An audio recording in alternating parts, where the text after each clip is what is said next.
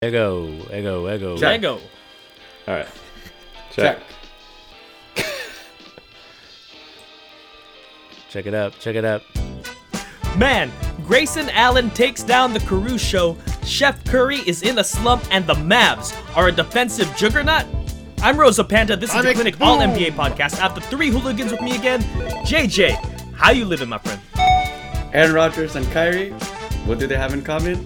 Honestly, horrific. Man, what a cliffhanger. John, how you living, my friend? I'm doing great. I'm doing better than the Buffalo Bills. Sorry, Bills Mafia. And Sammy, how you living, my friend? I'm doing as well as my man Patrick Mahomes. Also, sorry, Bills Mafia. What a weekend by the NFL, but the NBA had a pretty good Week 14 simultaneously. So we're going to hit it off with some quick hits, and here we go. All right, once again, got to sing the praises of maybe the most underrated player in the league, Nikola Jokic. 10 triple-doubles this last week, but Jokic stood pretty much on his own. 49, 14, and 10 against my Clippers, including a game-winning assist to Aaron Gordon in overtime to lead to a 130-128 victory. Third center since 1970 to record a 45-point triple-double. The other two are Alvin Adams and a guy you all might have heard of named Kareem Abdul-Jabbar. So props to Jokic for another amazing performance. And Week 14 had two 50-point games. I believe the other was Jason Tatum, but I'm going to talk about Joel Embiid versus Orlando because he shot 50. He got 50 points on 74% from the field and 12 rebounds in only 27 minutes. What? 27 minutes. Come on. Crazy. He's clearly an MVP candidate, averaging 29 points, 50% from the field, 39 from 3, 10 rebounds, 4 assists, 1 block or 1 steal and 1.4 blocks. What a game, what a player. And Steph Curry over the weekend hit his first game-winning buzzer beater against the Houston Rockets.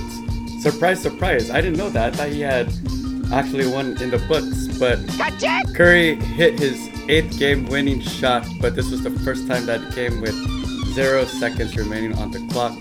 Curry shot 6 for 21 on a night where he finished on 22 points and 12 assists. So that shot came when it mattered most.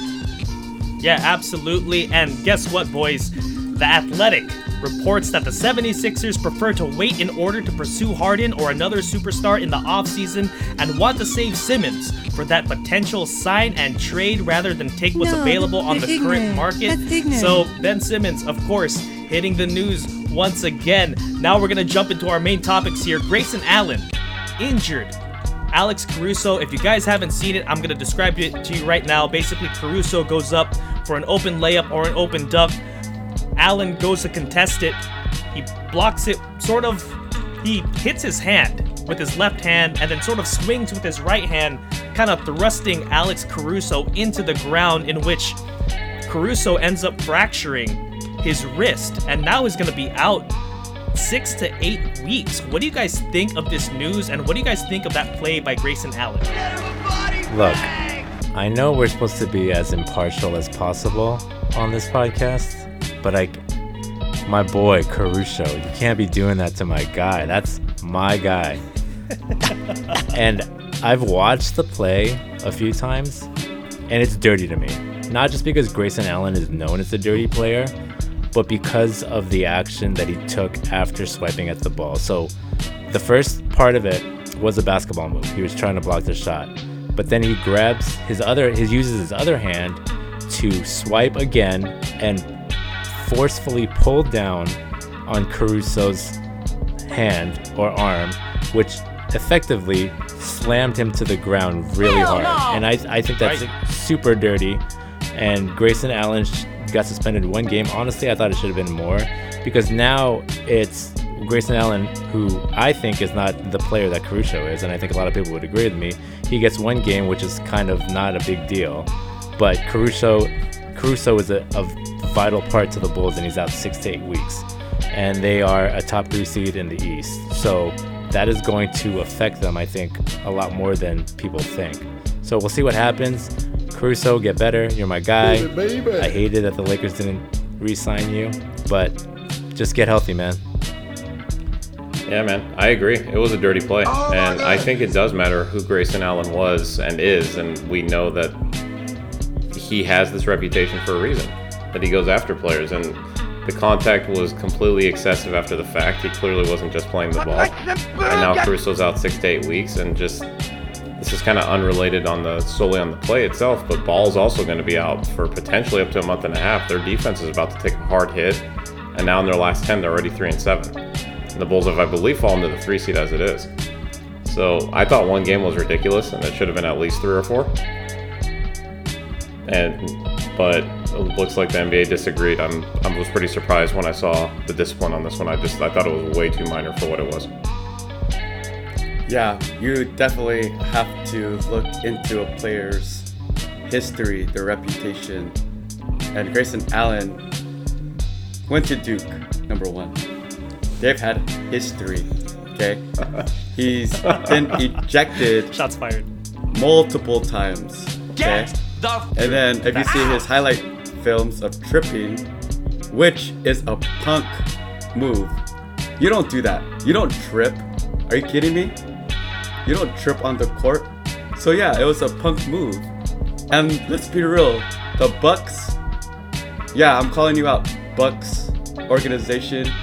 You as an organization have to be more professional. They never came out with an apology. They came out with a statement that said, we disagree with the suspension. We support Grayson and look forward to him joining our team for Friday's game versus New York. Excuse Weak me. move. And then the morning after the game, they actually tweeted out a picture of Grayson Allen eating donuts. Saw that too. Right? We're both nodding because we're about to bring that up too. Send it to the internet. To add insult to injury, super weak move. You blocked the Chicago Bulls Twitter account to respond. Bruh. How Ooh, I didn't know about that one. is that? Yeah, that is super duper weak. I think they really should have looked into Grayson Allen's history, like you guys said, a little bit more, because one game is not enough. It's not enough. You know who also got one game? Nikola Jokic. Oh, yeah. A guy that doesn't have dirty history, Yeah. right? Mm-hmm. And I would say those fouls are probably about even, Yeah. as far as intention to hurt. I mean, that's not a natural basketball move like John was saying. You're literally making a move to bring someone who's airborne straight down to the ground sideways. Like, Yep. that's what that move Yep. is. You don't block a shot like that. You know, right? yeah, and you know how you can tell it's clearly in the wrong? You got Laker fans, Clipper fans, and Warrior fans all on the same side of the argument. I think that speaks for That's itself. absolutely right. So let's make this right. Let's say that we are now the NBA. Sammy, you said 3 to 4 games would have been appropriate. What do you guys think? What type of suspension? I don't think it. Well, personally, I don't think it matters because Grayson Allen really isn't that good of a player. So it's not going to affect the Bucks. Fair. It's not going to really affect the Bucks anyway. So. We got a bleeder. But if I had to choose, I would say 10 to 12 games. Wow. I'll go with 5 games, but I'll note that I can't wait when they play next. But you know where it matters? I know Grayson Yeah. Allen's not that good, but you know where the suspension matters? Game checks. He should be losing more than $27,000 for this. Oh yeah. Yeah. Absolutely. I completely agree, but I'm going to take us on to our next topic here. Stephen Curry is going through a January slump, boys. And you know, Steve Kerr had some words about this. He said shots just aren't going. He's human. I think what's happening right now is he's reminding everybody that he is actually human. He seems inhuman for so long, so I think everybody expects him to be in this groove all season long, and that's just not the way it works. I'm really proud of how hard he's playing, how well he's playing in every other aspect of the game. The shooting will come back. We know that. What do you guys think of Steve Kerr's comments here? It's true that... Go ahead, John. Sorry. I was just going to quickly say on behalf of Sammy, the Clipper fan, and myself, the Laker fan, that if our best player was shooting this poorly and our record was 8-4, we'd be very happy. Right? Go ahead. True. Well, I was just gonna say, like, for a slump, where I think he needed to be more specific. It's a shooting slump, not a performance slump in total. If you look at Curry's defensive rating, he is 6th best in the league. Not just amongst point guards, but in the league. He's better than D-Book in defensive rating, Miles Turner, Tatum, Michael Bridges, who was a Defensive Player of the Year candidate earlier, Marcus Smart, and Jaylen Brown. Pretty good. When you talk about Curry, we talk about the gravity that he brings together. Everyone is pulled to him, therefore opening shots up for everybody else. We hear about the explosion of Jordan Poole. Warriors are first with assist to turnover ratio, first in defense, which I think a huge part is Chef Curry. I think what's also not being discussed enough about this is he in a slump shooting wise? Sure. I mean, the percentages are what they are, 36% and 30 for the month. But two huge things happened simultaneously that are going to affect that. Clay came back, like we all know. I was going to adjust everything. They've played together for, we all know how long, but he's still been off the court for 2 years in regards to Clay. That's one adjustment. Right when Clay comes back, what's the other thing that happens? Draymond, the main playmaker on that team, is out and has not played since. You have a whole role shift going on all at the same time. Poole goes to the bench in that scenario as well. All these parts moved along, and what is that going to do? It's going to put all the pressure on Steph, and it's going to cause even more attention to be paid on him than normal.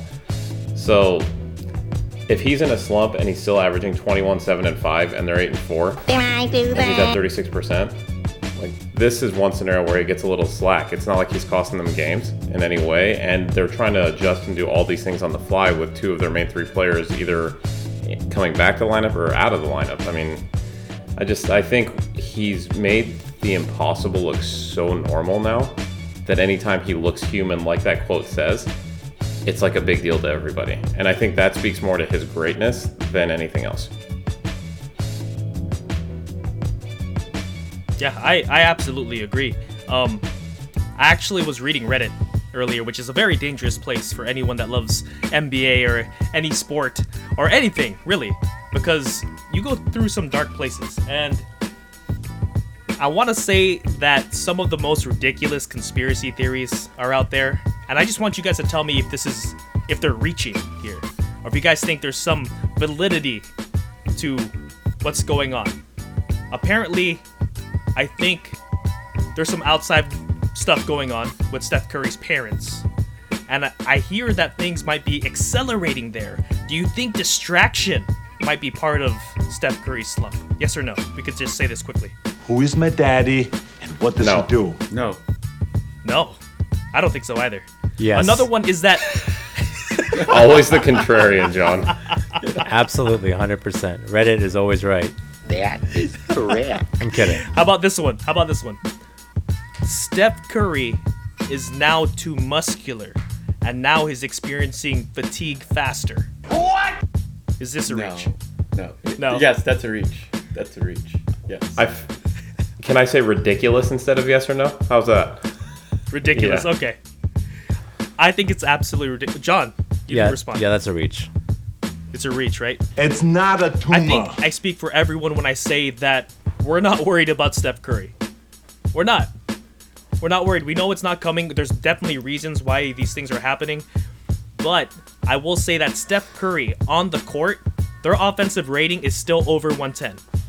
So there's gravity, like JJ was saying, with him just being on the court. They're still producing offensively. When he's off the court, this is the problem. They are like below 95 on offensive rating when Steph Curry is off the court. So what that tells me is that his supporting cast isn't helping him get his shots, right? Because they're not making anything. They're not playmaking. Mm-hmm. Yeah. I think bottom line, like this team needs 10 games at the end of the year where they have their full rotation, where they can get things figured out, and they'll be completely fine. Right. And I feel like this is an obvious answer, but that concerns you guys, right? If this were to remain the status quo going into the playoffs, that's obviously a big concern. But I don't I don't think it'll be that way once playoff time comes. Ooh, that's a great question, though. What's the panic level? I'm going to ask JJ first. What's the panic level on a scale of 1 to 10? I'm going to say 6 or 7 because I haven't seen it before. But it's not like threat level midnight. Ooh, it's not Lakers level panic. It's not Lakers level. Okay, because we're at a 22 nuclear meltdown. World War III. Reddit is gonna explode. There's Lakers spaces going on Twitter that people are. I don't know if you guys have heard, but you know those little spaces that they have on Twitter where they all get together and they chat. And their fans are flipping out on. It's actually pretty comical. You guys should check it out sometime. Hold up. 4 teams remain in the NFL playoffs, and that means only 4 teams left for you to bet on DraftKings Sportsbook, an official sports betting partner of the NFL. Counting down to Super Bowl 56, new customers can get 56-1 odds on any team. Bet just $5 and get $280 in free bets if your team wins. Download the DraftKings Sportsbook app now, use promo code TBPN, and get 56-1 odds on any NFL team. Bet just $5 and win $280 in free bets if your team wins. That's promo code TBPN for 56-1 odds at DraftKings Sportsbook, an official sports betting partner of the NFL. Must be 21 or older, New Jersey, Indiana, or Pennsylvania only, new customers only, minimum $5 deposit or $1 wager required, 1 per customer, restrictions apply, see DraftKings.com/sportsbook for details. Gambling problem? Call 1-800-GAMBLER. You know, now that you mentioned that, there was a Twitter Spaces. I'm going to do this dub or dud here. So dub or dud, there was a fan that was talking to Russell Westbrook's brother. And he was genuinely concerned about the level that Russell Westbrook was missing his shots. And said, hey, do you think that he may need a pair of glasses? It's not a Because I remember when I needed surgery, when I needed glasses, it made a huge difference in the way that he's missing. Do you guys think this person's question is a dub or dud? And are we talking about magnifying glasses here, or what exactly are we speaking to? I don't know if I should answer this question seriously or not, because I don't know if it's a serious question. I mean, the question is a dub because it's pretty funny. But I think it's a dub. Yeah. It's a dub. It's a dub. It's definitely a joke, though, because It has to be a joke, right? anybody that knows Westbrook's history knows that glasses are not going to be the difference between him making or missing his shots. He's been doing this for more than a decade. Right. Yeah. Absolutely. I'm going to move us on to our next topic here. StatMuse. They came out with a stat here that said the Dallas Mavericks have held their opponents to below 50% shooting in 23 straight games. They've won 11 of their last 13. They are currently ranked 4th in defensive rating. Do you guys think that the Dallas Mavericks have found their new identity? Yeah, I mean, Jason Kidd was known for his defense with the Bucks. And he was very... And even Giannis praised Jason Kidd before Jason Kidd was let go, that they were a defensive team. I'm not surprised. I think they finally bought into the system. I do want Porzingis to play better, to be a better complement. I would like to see Luka not complain to the refs as much. And when they get those 2 problems out of the way, I think they could be a real big threat. I agree. Yeah, I agree. Oh, go ahead, John.